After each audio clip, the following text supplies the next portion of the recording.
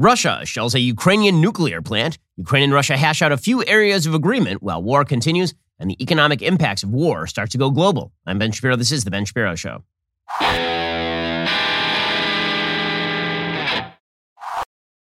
The Ben Shapiro Show is sponsored by ExpressVPN. I talk about them every single show. Why haven't you just gotten a VPN yet? Get ExpressVPN right now at expressvpn.com/Ben. We'll get to all the news in just one moment. First, everything is costing a fortune right now. Inflation is up, 10% year on year? I mean, these are big, big numbers. So if you could cut costs, why wouldn't you? Right now, you're spending too much money on your cell phone coverage with Verizon, AT&T, and T-Mobile. You're paying for their thousands of retail stores across the country you never go into. Stop paying for those perks you never use. Instead, head on over to Pure Talk. They give you killer 5G coverage on the same 5G network as one of the big boys for about half the cost. The average family is saving over $800 a year. So what exactly is your excuse? I made the switch. You can keep your number, keep your phone, or get huge discounts on the latest iPhones and Androids. Get unlimited talk, text, and 6 gigs of data for just $30 a month. And listen, if you still want unlimited data, you can get it and save a fortune. Go to puretalk.com, shop for the plan that's right for you. They have a 30-day risk-free guarantee, so you literally have nothing to lose. Go to puretalk.com, enter promo code Shapiro. You'll save 50% off your very first month of coverage. That is puretalk.com, promo code Shapiro. Pure Talk is simply smarter wireless. Go check them out and save yourself a bundle right now. puretalk.com, promo code Shapiro to get started.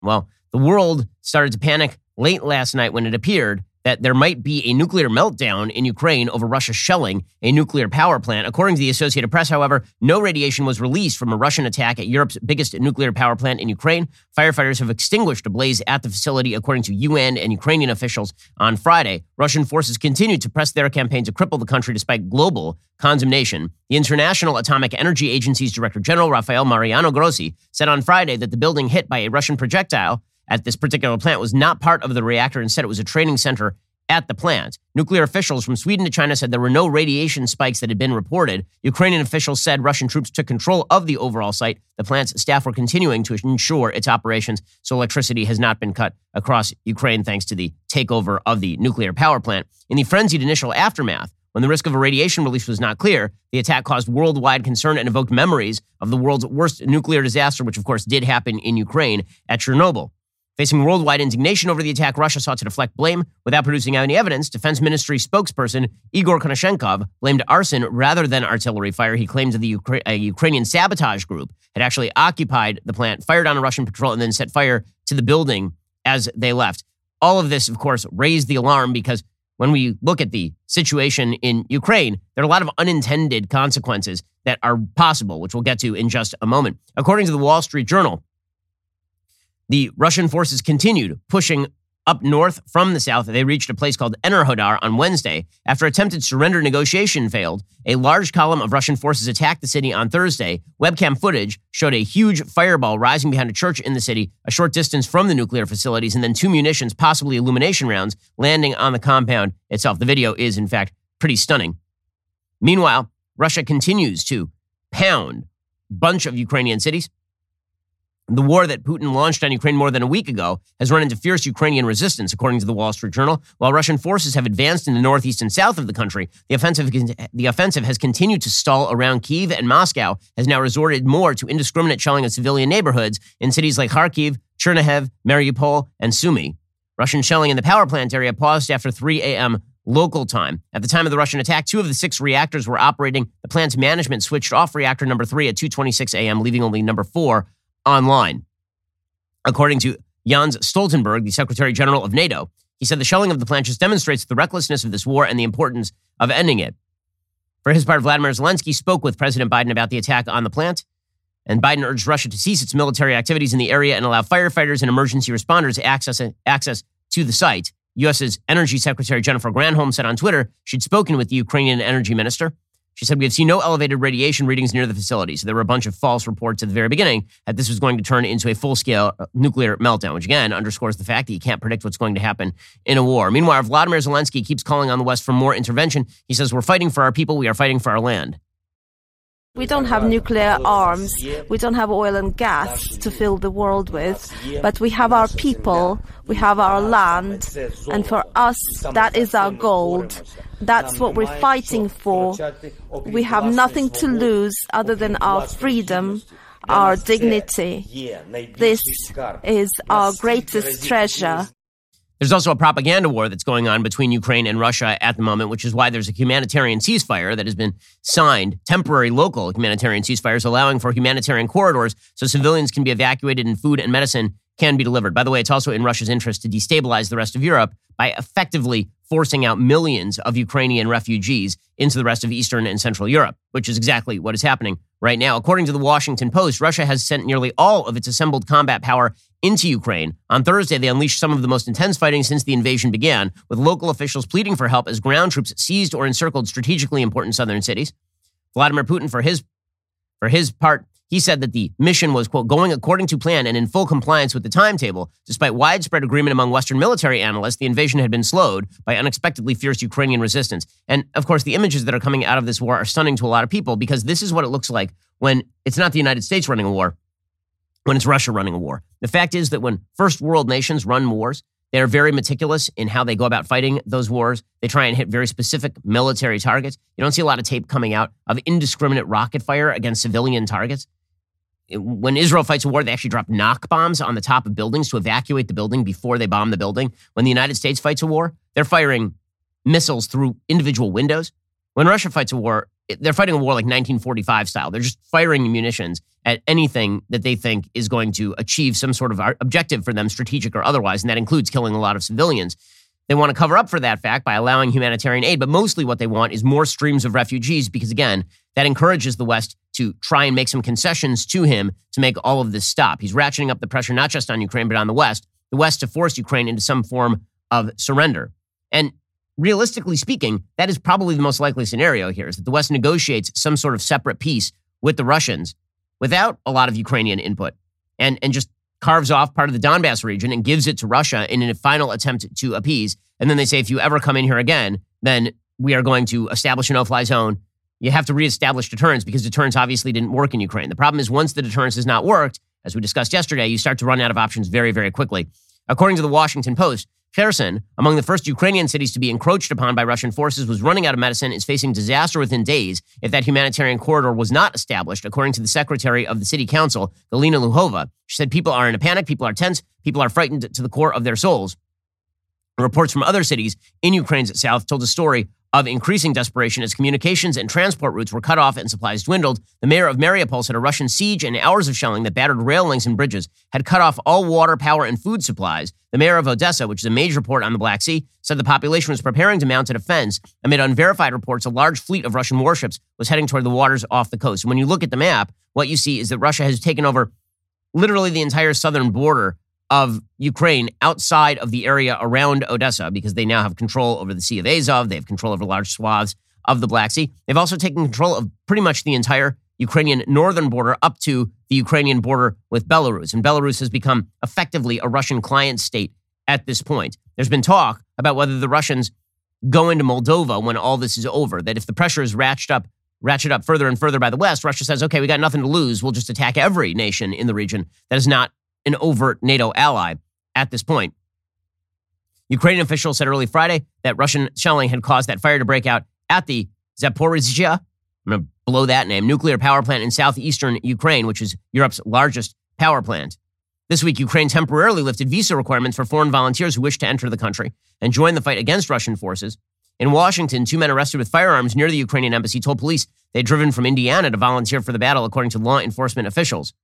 A senior U.S. defense official, according to the Washington Post, told reporters that 90% of the combat power Russia had assembled outside Ukraine was now within the country, up from 80% on Tuesday. So now it's just going to be a long, grinding war in which Russia tries to crush all opposition by cutting off supply lines, by creating a humanitarian crisis. Again, they might try to band-aid that for public consumption by essentially allowing some humanitarian aid in.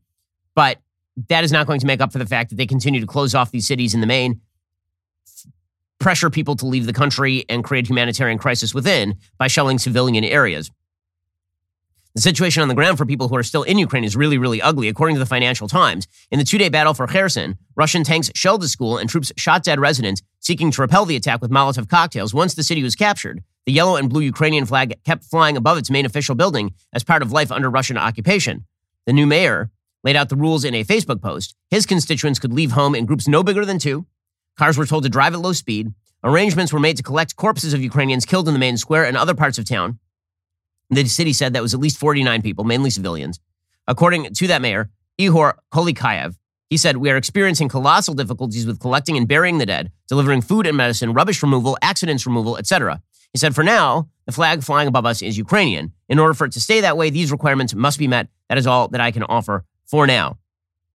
Ukrainians say that the Russian hold on these cities is incomplete, and occupiers have shown little sign they are equipped to run them or any interest in doing so. How they hold this long term is going to be a major question, because obviously the Ukrainian people are not interested in living under Russian occupation. So the most likely scenario here is if there is no separate peace signed, if there is no attempt to do some sort of final appeasement of Vladimir Putin, then the likely outcome here is going to be a 10 to 20-year civil war, which really is just an insurgency against an imperialist foe in Russia invading Ukraine.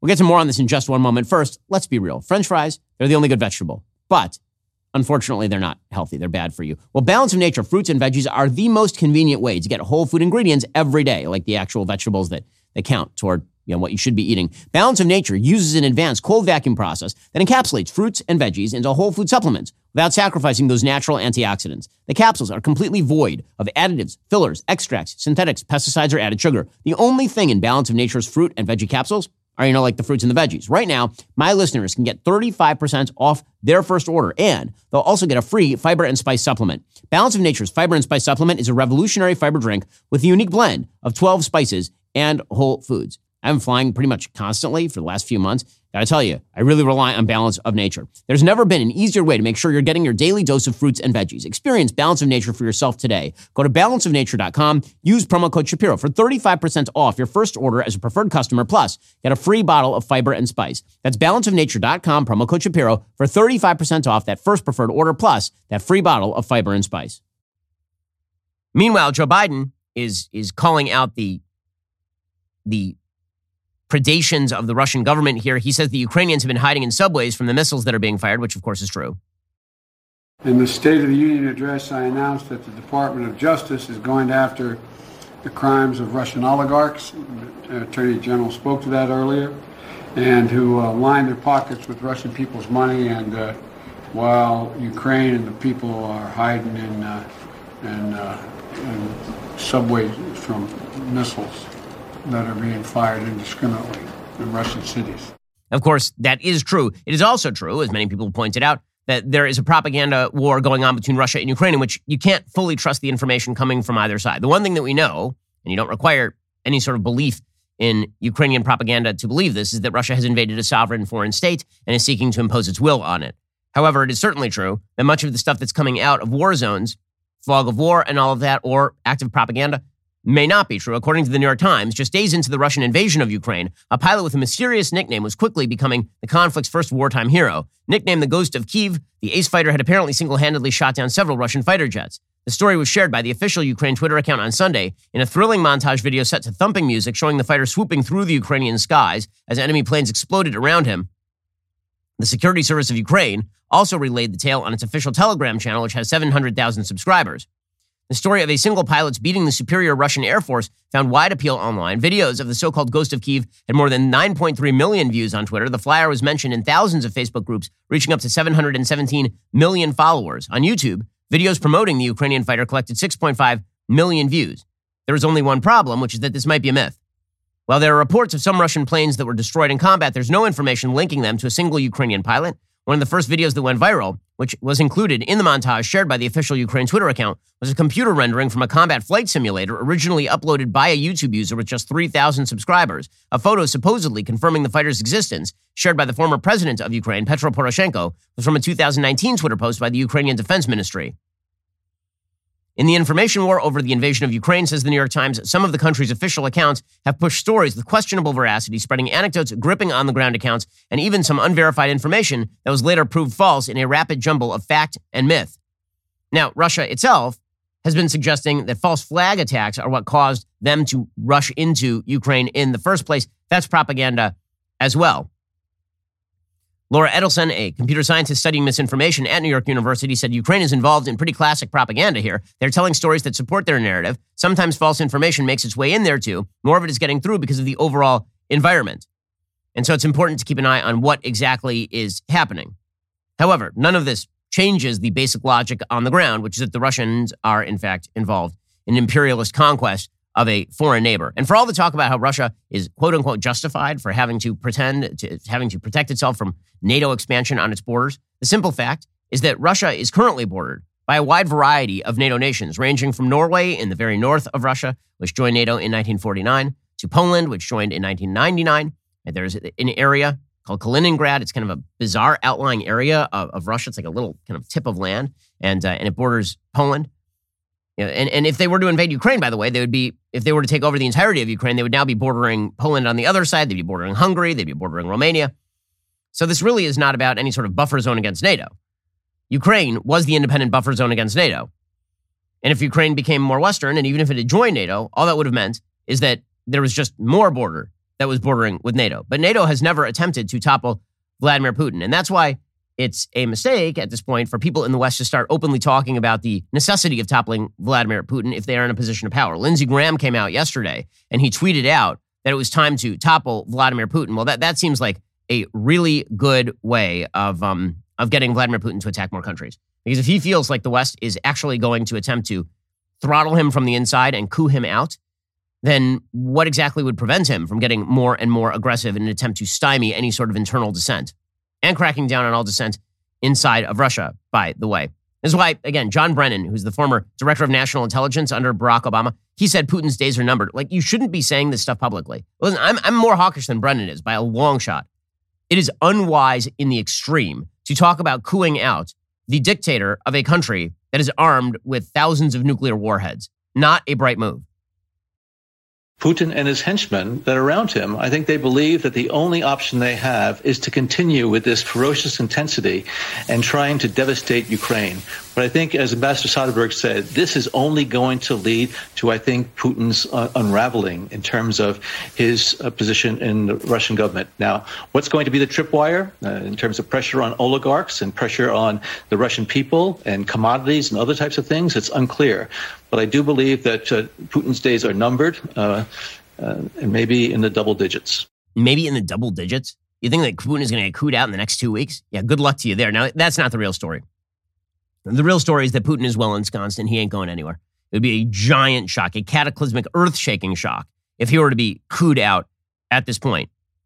So when Joe Biden says things like, the sanctions are having a profound impact on Russia, they are having a profound impact on the everyday Russians living in Russia. And they're having an impact on the oligarchs. And depriving Russia of the resources it needs in order to project foreign power is a good thing generally. But the reality is that it's having very little effect on Vladimir Putin's calculation in Ukraine, which seems to be, if anything, the sanctions are actually strengthening his grip on Ukraine. Again, when deterrence fails, bad things happen. Deterrence failed because of the man sitting right here in the middle of your screen, Joe Biden. Here is Joe Biden saying that the sanctions are a big win. The severe economic sanctions on Putin and all those folks around him, choking off access to technology as well as cutting off access to the global financial system. It's had a profound impact already. And the goal was to maximize the impact on Putin and Russia and to minimize the harm on us and our allies and friends around the world. Our interest is in maintaining the strongest unified economic impact campaign that on Putin in all history. And I think we're well on the way to doing that. Well, not really. According to the Wall Street Journal, sanctions are very unlikely to force Putin to back down in Russia. According to David Lunel, Andrew Rastuccia, and Shun Engel Rasmussen writing for the Wall Street Journal, Western nations have in the past week imposed the most sweeping economic sanctions against a major country in recent decades, moves that are likely to cripple the Russian economy and sharply raise the costs of the country's invasion of Ukraine. Whether it will be enough to cause Putin to withdraw his troops from Ukraine or even weaken his hold on power is far less likely, according to experts on sanctions. This is obviously the case. Sanctions have historically done very little unless you have a complete blockade. They do not have a complete blockade of Russia. In fact, as we'll talk about in a moment, we are still importing Russian oil and natural gas right now. Richard Haas, president of the Council on Foreign Relations, he said there's very little in the history of sanctions that show they can get the target country to change policy on something that is important to the country. I see very little of Putin's temperament that sanctions will even be in the zip code of being decisive.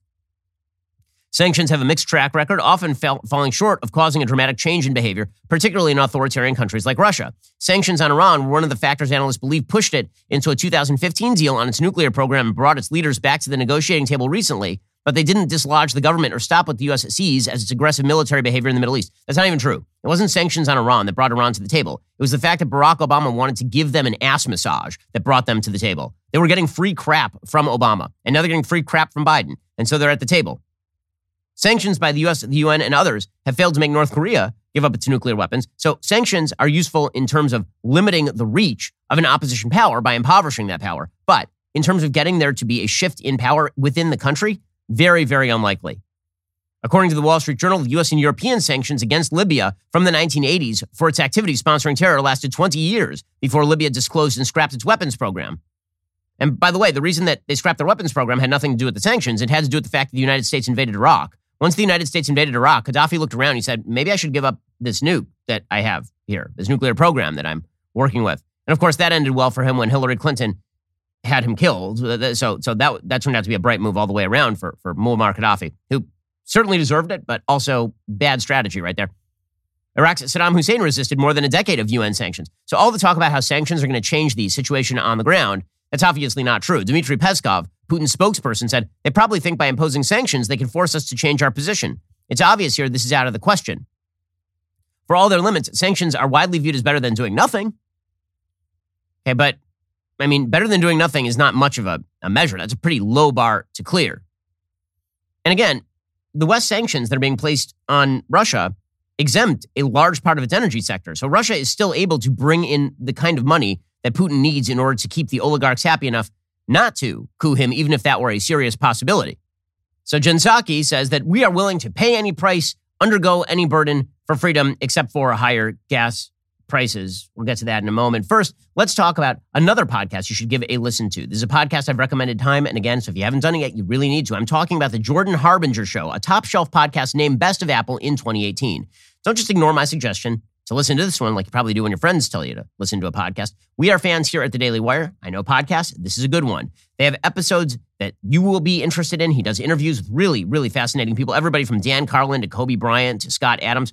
Harbinger has a talent for getting his guests to share never-been-heard-before stories and thought-provoking insights. Without fail, he pulls out tactical bits of wisdom in each episode, all with the noble cause to make you a more informed, critical thinker to better operate in today's world. He's also got a strangely relatable weekly segment called Feedback Friday, where Jordan covers advice on everything from psycho-family situations to relationships to networking. I don't always agree with Jordan and what he says on the show, but hey, that's what makes it interesting. You can't go wrong with adding the Jordan Harbinger Show to your rotation. It's fascinating. There is not a dull show in the bunch. Search for the Jordan Harbinger Show. That's H-A-R-B as in boy, I-N as in Nancy, G-E-R on Apple Podcasts, Spotify, or wherever you listen to podcasts today. The fact is that Europe right now is significantly more serious about Russia than the United States is. Europe is rethinking its whole relationship with green energy because they've recognized that their green energy utopianism has led them to reliance on Russia. And they're trying to cut that off now. The United States isn't doing that. Joe Biden is afraid of the economic blowback were he to do that, which is why yesterday, Jen Psaki, for example, she said, we're going to do everything we can to lower gas prices. And when she says everything, she means everything except for abandoning the progressive environmental left. We would say directly to consumers, the president is going to do everything we can to reduce the impact, to make sure that we are working with our partners around the world to address the volatility in the global oil markets, to consider a range of options that he can continue to take to reduce the impact that they're feeling at the pump. And this has been front and center on his mind since the beginning of this conflict. Okay, so she was asked about banning Russian oil from American markets. And she went further. She said there's no strategic interest in banning Russian oil from American markets, which is a weird thing to say, considering that your entire administration is now is now essentially suggesting that only economic sanctions are going to work here. We don't have a strategic interest in reducing the global supply of energy. And that would raise prices at the gas pump for the American people around the world because it would reduce the supply available. And it's as simple as less supply raises prices. And that is certainly a big factor for the president in this at this moment. Okay, so he doesn't want to raise prices. So while Europe, by the way, you know the kind of prices that Europe is facing right now for gas and oil? Like 100% higher than it was 2 weeks ago. In the United States, the change is incremental, and that change could be made up for if they would just abandon their green utopia nonsense. But they won't. Right? Jen Psaki was asked about this yesterday, about Keystone XL, And she's like, no, it'll take a long time to greenlight Keystone XL. We should invest in clean energy instead. Okay, first of all, investing in clean energy does not lower prices in the here and now either. If the argument is that Keystone XL will only come online after a certain amount of time, and therefore it doesn't lower prices in the here and now, which is a dubious proposition, because if you know that more gas is going to be supplied in the future, it does actually, future supply does have the capacity to drive down price marginally. But even if you're right about that, that would be exponentially more true of clean energy, which is not even close to coming online in the kind of numbers that you need it to come online in order to lower the gas prices right now. I mean, that's absurd. Here she was making the case anyway. The Keystone Pipeline has never been operational. It would take years for that to have any impact.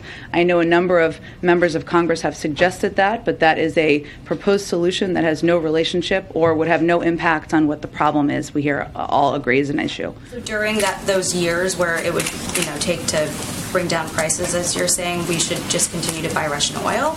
Well, again, Jackie, I think you're familiar with a number of steps we've taken. A historic release from the Strategic Petroleum Reserve. Let me finish. What we can do over time, and what this is all a reminder of, in the president's view, is our need to reduce our reliance on oil. The Europeans need to do that. We need to do that. If we do more to invest in clean energy, more to invest in other sources of energy, that's exactly what we can do to prevent this from happening in the future. Oh, really? Is that what we can do to prevent this from happening in the future? Because, Europe has invested exponentially more as a percentage of GDP in green energy than the United States has. And all it did was make them extraordinarily reliant on Russian oil. Because unless you can change the basic science, which is that carbon-based fossil fuels are way more efficient and way more easily available than green energy, that ain't going to change anything. So it's just delusion all the way down. I mean, Nancy Pelosi is saying Nancy Pelosi is out there saying no drilling on public lands. So yeah, we got to fight the Russians. Here's my Ukrainian flag pin. Look how wonderful. Let's stand for Ukraine. Also, no, we're not going to drill on public lands so that we're less dependent on Russian oil. And I'm not for drilling on public lands. Yeah, I noticed. We'll get to more on this in just 1 second. First, you may have noticed we're experiencing a ton of global instability as primary season continues. How are you protecting your family in the midst of all of this chaos and nonsense? The fact is, there is one asset that has withstood famine, war, political, and economic upheaval dating all the way back to biblical times. That, of course, would be gold. It's not too late to diversify an old IRA or 401k into gold. Birch Gold Group can help you with that. Birch Gold can help you create a well-thought-out, balanced investment strategy. They'll help you convert an existing IRA or 401k into an IRA in gold without paying a penny out of pocket. Diversify into gold today. Just text Ben to 989898 for a free info kit. With an A-plus rating with the Better Business Bureau, countless 5-star reviews, thousands of happy customers, I encourage you to check out Birch Gold today. Text Ben to 989898. Claim your free info kit. Protect your savings with gold. Smart investors diversify. And when you look at the pace of inflation over the past several years, you can see financial instability is the new way of the world. Text Ben to 989898 to get started with Birch Gold today. Text Ben to 989898 and talk to my friends over at Birch Gold. Okay, meanwhile, the pressure is, in fact, telling on the Russian natural gas and oil sector, but not because of the United States. It's because of Europe, and it's also because you have a bunch of other oil companies that are attempting to divest from the Russian oil industry. Lukoil, Russia's second largest oil company, appeared to distance itself from Vladimir Putin on Thursday, calling for a fast resolution to Russia's invasion of Ukraine. The statement most likely reflects the company's desire to protect its extensive overseas operations, which include a network of more than 200 franchised gas stations in states like New York and New Jersey. Lukoil is one of the most recognizable Russian brands in the United States. They're afraid that in the United States there will be local acts to shut down Lukoil. Many lawmakers in Washington are pressing the Biden administration to ban the purchase of Russian oil by U.S. companies and to impose sanctions on Russian energy companies. Shares of Lukoil have fallen more than 40% since mid-February. So they're afraid of us doing this, but apparently we're not going to do it. So it's kind of a moot point.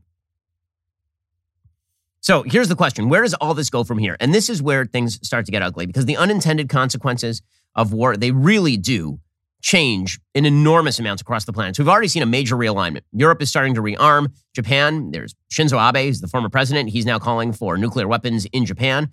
If Taiwan isn't seeking a nuke right now, I don't know what they're doing. They should be seeking a nuke. All independent-minded nations have no trust in the West and no trust in Russia and China. And so they're going to seek to go their own way and to develop their own militaries and nuclear weapons, which raises the prospect of future war pretty dramatically. The overt alliance now between Russia and China, which has rejected economic sanctions against Russia, and their alliance with Iran is reshaping the world order. The United States is now no longer seen as a reliable partner in pretty much any way. We're not a reliable partner to the people of Hong Kong. We're not a reliable partner to the people of Afghanistan. We're not a reliable partner to the people of Ukraine. We're trying to backfill that now But it's a little late for that, especially when the United States is using Russia to make overtures to Iran. So if you're an erstwhile ally of the United States, why would you not hedge your bets? Why wouldn't you? Like, what would be let's say you're Saudi Arabia, and let's say that the United States has had a warm relationship with Saudi Arabia for a long time because of Saudi Arabia's access to oil. And now the United States is making overtures to Iran. Would you start triangulating? Would you start making overtures to maybe Russia and China and Israel and a wide variety of countries that might have an impact on you rather than staying in the American camp? The answer is, of course you would, because you'd be a fool not to do otherwise. So the entire New World Order is reshaping, but not in the way that the left once suggested, which was going to be a sort of grand global liberal democracy get-together, a grand kind of Francis Fukuyama barbecue. That's not how it's turning out. It turns out that we are seeing again a reemergence of the spheres of influence that dominated international politics all the way up through basically the end of the Second World War. That's not a good thing. War was much more common in the spheres of interest area. Once the spheres of interest area basically broke down into two and it was just the USSR versus the United States, the world got a lot more peaceful post-World War II than it was pre-World War II. And as it turns out, post-Cold War, the world got very peaceful in the era of American hegemony. The biggest wars in the post-Cold War era were wars where maybe 3,000-4,000 people died. I'm talking about wars involving major powers.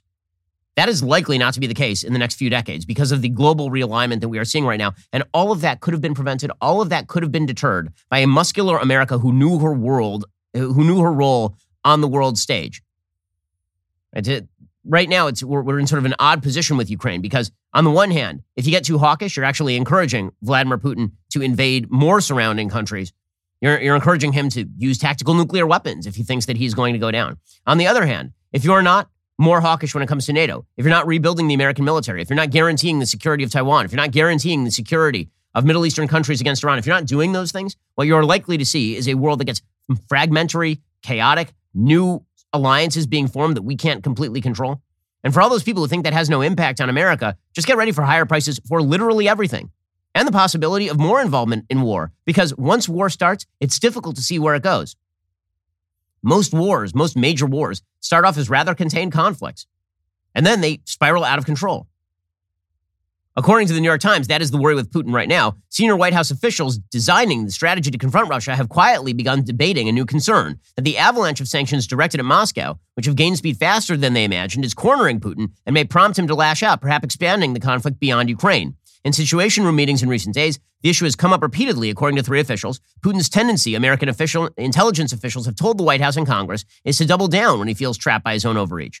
They've described a series of possible reactions, ranging from the indiscriminate shelling of Ukrainian cities to compensate for the early mistakes made by his invading force, to cyber attacks directed at the American financial system, to more nuclear threats, and perhaps moves to take the war beyond Ukraine's borders. And again, herein lies the problem. I'm going to go back to it one more time. If the United States had engaged in actual deterrence of Russia over the course of the past 20 years, but particularly within the last year, this would not have happened. Once you have the invasion of Ukraine, it is now in Vladimir Putin's interest to make it as ugly as humanly possible, because that leaves the rest of the world with a couple of choices. One is to get an overt conflict with Russia, which no one wants. And the second is to make some sort of concessions to Vladimir Putin to end this thing. So Putin is now fully invested in making things hideous and ugly, especially because the world has not seen hideous and ugly, at least not in the center of Europe, for a very, very, very long time. Like long before any of us listening were probably born. You have to be, at this point, well into your 80s to remember the last time Europe saw significant damage this way. The debate over Putin's next moves is linked to an urgent re-examination by intelligence agencies of the Russian leader's mental state and whether his ambitions and appetite for risk have been altered by 2 years of COVID isolation. Those concerns accelerated, according to the New York Times, after Putin's order on Sunday to place the country's strategic nuclear weapons on a combat-ready alert to respond to the West's quote-unquote aggressive comments. It was a sign of the depth of American concern that Defense Secretary Lloyd Austin announced on Wednesday he was canceling a previously scheduled Minuteman nuclear missile test to avoid escalating direct challenges to Moscow or giving Putin an excuse to once again invoke the power of the country's nuclear arsenal. John Kirby said, "We didn't take this decision lightly, but we are trying to demonstrate we're a responsible nuclear power. We recognize at this moment of tension that it's critical that both the United States and Russia bear in mind the risk of miscalculation and take steps to reduce those risks." Beyond canceling the missile test, there is no evidence the United States is considering steps to reduce tensions. A senior official said there is no interest in backing off of sanctions at this point. Quite the contrary, said the official, who, like other American officials, asked for anonymity to discuss the internal debates. In fact, Biden announced expanded sanctions on Thursday. A few hours after he spoke, S&P dropped Russia's credit rating to CCC-. The credit rating agency said in a statement that is far below junk bond levels Russia was ranked at a few days after the invasion. It is 2 notches above a warning that the country was going to completely default at this point. But as we box Putin in, is he actually boxed in, or is he just going to get more and more erratic?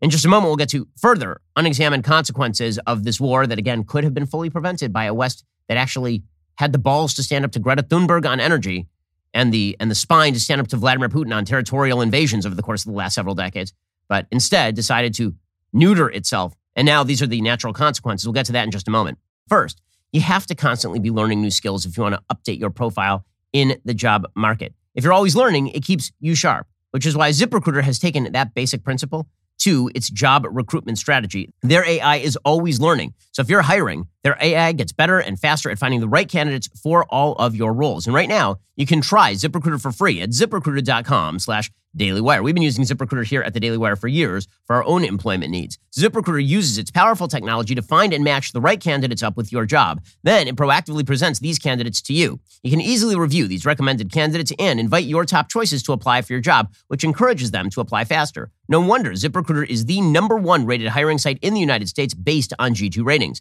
And now you can try ZipRecruiter for free at this exclusive web address, ZipRecruiter.com/DailyWire. That is ZipRecruiter.com/DAILYWIRE. ZipRecruiter is indeed the smartest way to hire. Check them out today at ZipRecruiter.com/DailyWire. We're going to get to more in just 1 second. First, extremely exciting news coming your way. The Daily Wire, we have even more content coming to your queue. And we're just adding tons of stuff. Like you're bored on a Wednesday night, we're going to give you something to watch. Mark your calendars for March 10th. That is the premiere of our brand new film, The Hyperions. It's not woke, doesn't have some underlying political message. It's just fun. Because when it comes to entertainment, that's what matters. Check out the trailer. Good day, Hyperion Club members. We've come for one thing. Our Titan badges. This Titan badge can grant an individual superhuman power. Perhaps it's time for someone else to take on the responsibility. On my way.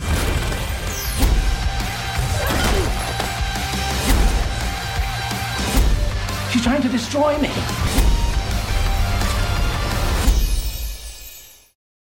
It's unique. It's a blast. It's super fun. And yeah, it's appropriate for, I would say, kids above the age of 12. The Hyperions is a dysfunctional family film with throwback vibes. It's 100% worth the stream. We'll be streaming the film once on March 10th for all of YouTube to see. That is the last time we'll be doing that on YouTube. So be sure to head on over to the Daily Wire YouTube channel. Set a reminder for the live showing. After that, you have to be a member to get in on the action. Head on over to dailywire.com/subscribe so you don't miss any more of the growing cache of content we have to offer. Also, to state the obvious, every social media platform is overrun with insane leftist drivel, glittered with blue-haired TikTok social justice warriors, word-vomiting, nonsensical garbage all over your feed. They don't even understand what they're doing. There's just not that much content that caters to the sane youths of America, the young up-and-coming conservatives who will be literally running things one day. Our new show, The Comments Section, aims to change all of that. Featuring our newest addition to the Daily Wire lineup of hosts, Brett Cooper, The Comments Section is an irreverent, viral content and news review show that offers an against-the-grain, laid-back perspective on all the insanity of the day and will even take you into one of the scariest places the online world has to offer, The Comments Section. The show is streaming right now on YouTube for everyone to see. Make sure you subscribe to The Comments Section with Brett Cooper. Click that notification bell so you don't miss it. Also, we have a publishing wing here at the Daily Wire. And when everyone else is kneeling, some men have the courage to stand alone. One of those men is NBA star Jonathan Isaac, who faced huge criticism from the media for his views on social issues and vaccines over the past few years. He still stood strong, which is why I am pumped to announce that he has written a book with the Daily Wire. It is called Why I Stand. Jonathan's book is about his rise. It's about the rise of his basketball career, his journey into faith, his strength to stand alone on behalf of America and his faith in the face of huge pressure. The book is available for pre-order right now at Amazon, so reserve your copy today. Go pick up a copy of Why I Stand for pre-order right now. You're listening to the largest, fastest-growing conservative podcast and radio show in the nation.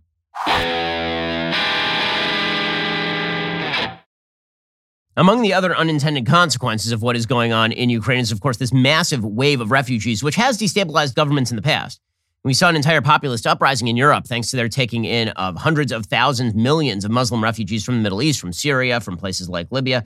Well, what's it going to be like where in the course of 1 week, you have 1 million refugees, hundreds of thousands of whom are crossing over the borders into places like Hungary and Poland? According to the Wall Street Journal, within days of Russia's invasion of Ukraine last week, the line of cars carrying people fleeing to the country's border with Poland was already 55 miles long. 55 miles long, that's crazy. In wet snow and cold rain, mothers began abandoning their cars to walk for hours, prodding exhausted children as they dragged their strollers and suitcases along the road. Near them, jam-packed sedans running low on gas inched to a modest checkpoint that ordinarily serves a half dozen people at a time, often day trippers crossing into the duty-free zone to buy cigarettes. Inside the checkpoint, 2 Ukrainian immigration officers have been frantically trying to keep up with one of the fastest exoduses from any country in modern history. In just a week since the war with Russia began, according to the Journal, more than 1 million refugees have left Ukraine, most headed west into Poland, Hungary, Slovakia, Romania, and Moldova. At the current pace, by the weekend, more asylum seekers will have entered the EU in a matter of days than in all of 2015, when 1.3 million people crossed from the Middle East and Africa into the bloc.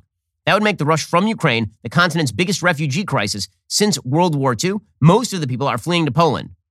The sudden arrival of hundreds of thousands of people has jolted many European governments, which didn't consider a Russian invasion imminent, as the United States did and had not foreseen the massive exodus. So how do you even take care of these people? 2 days into the war, which began last Thursday, no EU member state had requested tents, blankets, or other basic necessities from the bloc's emergency reserves. On the eve of the conflict, Poland's local governments were still scouting potential locations like town halls, stadiums, and schools for an inflow it estimated would reach no more than 1 million people in all. A week later, Poland is half full. It took a procession of volunteers on both sides of the border to manage the mass displacement of Ukrainians. In roadside villages in Ukraine, lined with wheat and lavender fields, elderly residents set up stands stacked with free food from their own pantries as shelves at local gas stations ran bare. Others walked along the traffic, ordering soup and porridge to passengers stuck in cars and to families trekking beside them. It's just a complete mess over there. Whatever the duration and outcome of the war, it is likely the conflict will deposit an enormous diaspora of Ukrainians in the EU, reshaping politics, society, and the refugee population on the continent. At this point, 550,000 people have already arrived on the border to Poland. Another 80,000 have arrived on the border to Slovakia, 133,000 on the border to Hungary, 51,000 on the border to Romania, 100,000 on the border to Moldova. In total, the UN Refugee Agency now expects 4 million Ukrainians to seek shelter outside the country. And this will have long-term implications for Europe, especially Poland. The country's had very few ethnic minorities since World War II, when basically all the Jews of Poland were murdered, and then all the other minorities either fled or ended up in the Soviet Union. Poland has spent a long time trying to restrict the flow of asylum seekers, but it's welcoming Ukrainians because, of course, Ukrainians speak similar language. They've found jobs in a wide variety of areas. But the diaspora is likely to expand. So that giant overtaxed welfare state, the overburdened welfare state in all of Europe, that's likely to get significantly worse. These are impoverished people who don't have jobs, who have no assets, and who are now arriving inside the borders of a country where, in many cases, they do not speak the language. That will have some pretty dire and severe consequences with regard to world politics, including, by the way, pressure on the EU. So the EU is trying to solidify in the face of Russian aggression.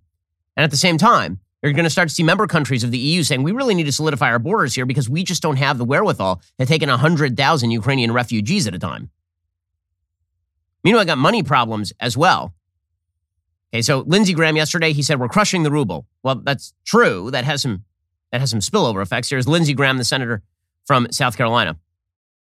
For 20 years, Putin has murdered his own people, imprisoned dissidents, opposition leaders in his country, committed war crimes in Syria and Chechnya. Nothing happened. The game has changed. The off-ramp for Putin would be built by the Russian people, not by the West. And how do you get that off-ramp built? We're going to crush the ruble. Okay, so, again, the desire to crush the ruble, I get it. It's going to have some pretty severe consequences globally because there are a lot of people who have rubles. There are a lot of people who have invested their rubles in Western products. So if you're willing to take that sacrifice, do it. But you have to make clear to the American public what that sacrifice is on behalf of. What is it intended to do?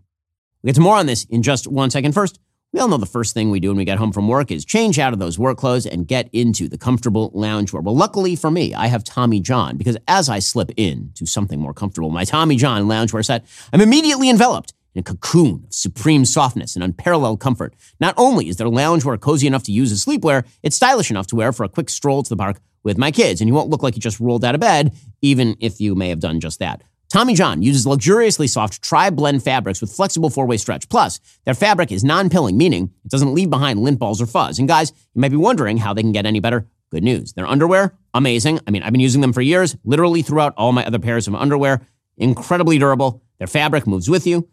It's just great stuff. Plus, Tommy John's best pair you'll ever wear or its free guarantee protects your most valuable asset. So shop at Tommy John. Get 20% off your first order right now at TommyJohn.com/Ben. Save 20% for a limited time at TommyJohn.com/Ben. That's TommyJohn.com/Ben. See site for details. The Wall Street Journal points out another unintended consequence of all of this.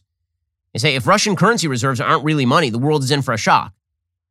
What is money is a question that economists have pondered for centuries, but the blocking of Russia's central bank reserves has revived its relevance for the world's biggest nations, particularly China. In a world in which accumulating foreign assets is seen as risky, military and economic blocks are set to drift farther apart. After Moscow attacked Ukraine last week, the United States and its allies shut off Russia's central bank access to most of its $630 billion of foreign reserves. Weaponizing the monetary system against a group of 20 countries will have lasting repercussions. Why? Well, the idea is that Russia doesn't just hold banknotes in rubles. They have dollars.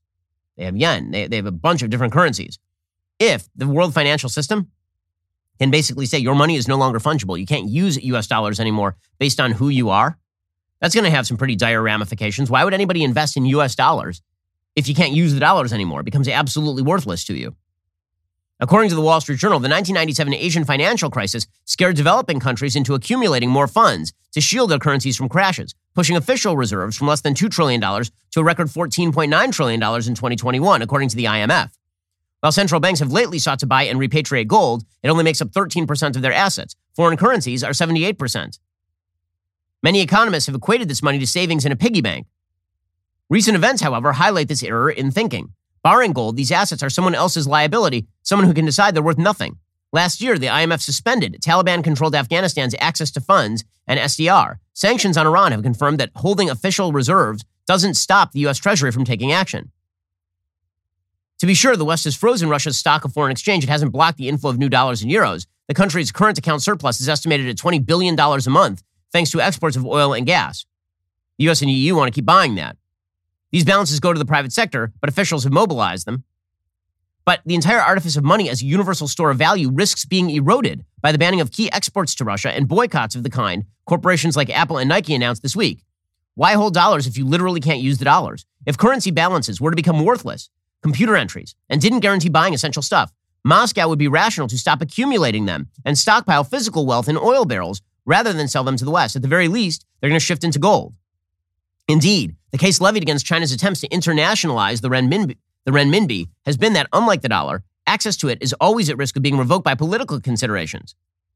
So this is a real problem because the United States is funded by debt. If the United States sells its bonds, for example, and let's say that you have a bunch of countries that are holding American bonds, and let's say to punish those countries, we decide that we're going to cut them off from their bond holdings. We're just going to renege on our debt because we don't like them. Who's going to buy our bonds in the future? If people translate their money into dollars, in order to hold those dollars so they can use them for later, because the dollar is a good store of value. And then we say, actually, your dollar is a store of zero value because we're just going to freeze it. That's going to undermine the value of the dollar. China itself owns $3.3 trillion in currency reserves. Unlike Russia, it cannot usefully hold them in renminbi, a currency it prints. Stockpiling commodities might be the alternative, so that creates more inflation. So what can investors do? The answer is buy gold. Many of the world's central banks are going to be buying gold as it becomes clear that currency is actually no guarantee of access to value. So all of this is really risky stuff that we are playing with here. When deterrence fails, things get really risky really fast. Plus, none of this is mentioning, by the way, the simple fact that the interest rates in the United States are about to rise in the middle of a massive inflationary cycle, which has now been exacerbated by foreign chaos. Here's Jerome Powell yesterday saying it's too early to know if the Russian invasion will impact the interest rates in the United States. Does Russia's war in Ukraine change the Fed's thinking about interest rates? Too early to say. I think it right now in this very sensitive time where uncertainty is highly elevated and we really don't know which way things are going to go, I think we need to move carefully. We need to move carefully is what he's saying because we don't know which way things are going to go. Well, that's a lot of reassurance to markets. So, again, war is a dangerous thing. That doesn't mean pacifism or isolationism is the answer. Both of those make war more common, make it more likely. What it does mean is this should be a reminder. When deterrence fails, things get bad. So spend more time on deterrence and less time on appeasement and less time on worrying about the worries of Greta Thunberg and less time worrying about the international liberal order and ignoring actual threats as they grow on your own borders, including Russia and China. All right, we'll be back here later today with an additional hour of content. First, you can't forget to end your week by tuning into The Andrew Klavan Show. Drew's shows every Friday. He's got an exciting evening planned for you. So head on over to dailywire.com, 7 p.m. Eastern, 6 p.m. Central. Tune in. I'm Ben Shapiro. This is The Ben Shapiro Show.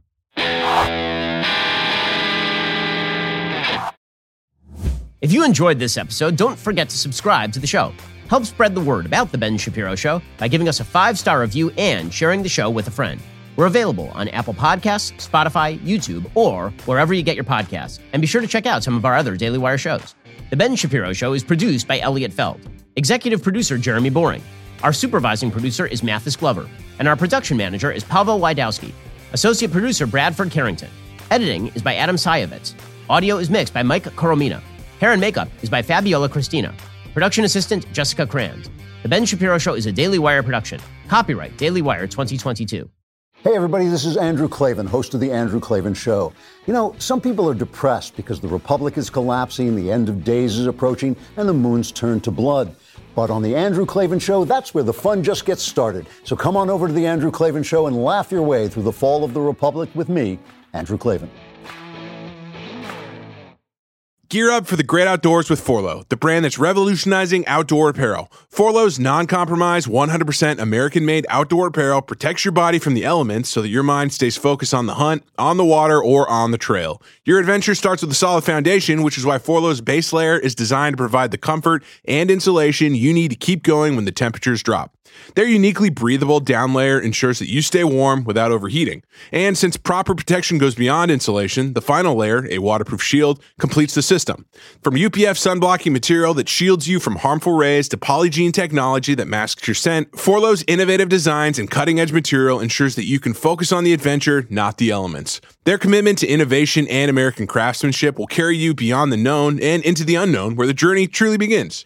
Get the most out of your time in the outdoors and go to forloh.com and use code DailyWire for 20% off your purchase. That's forloh.com, code DailyWire.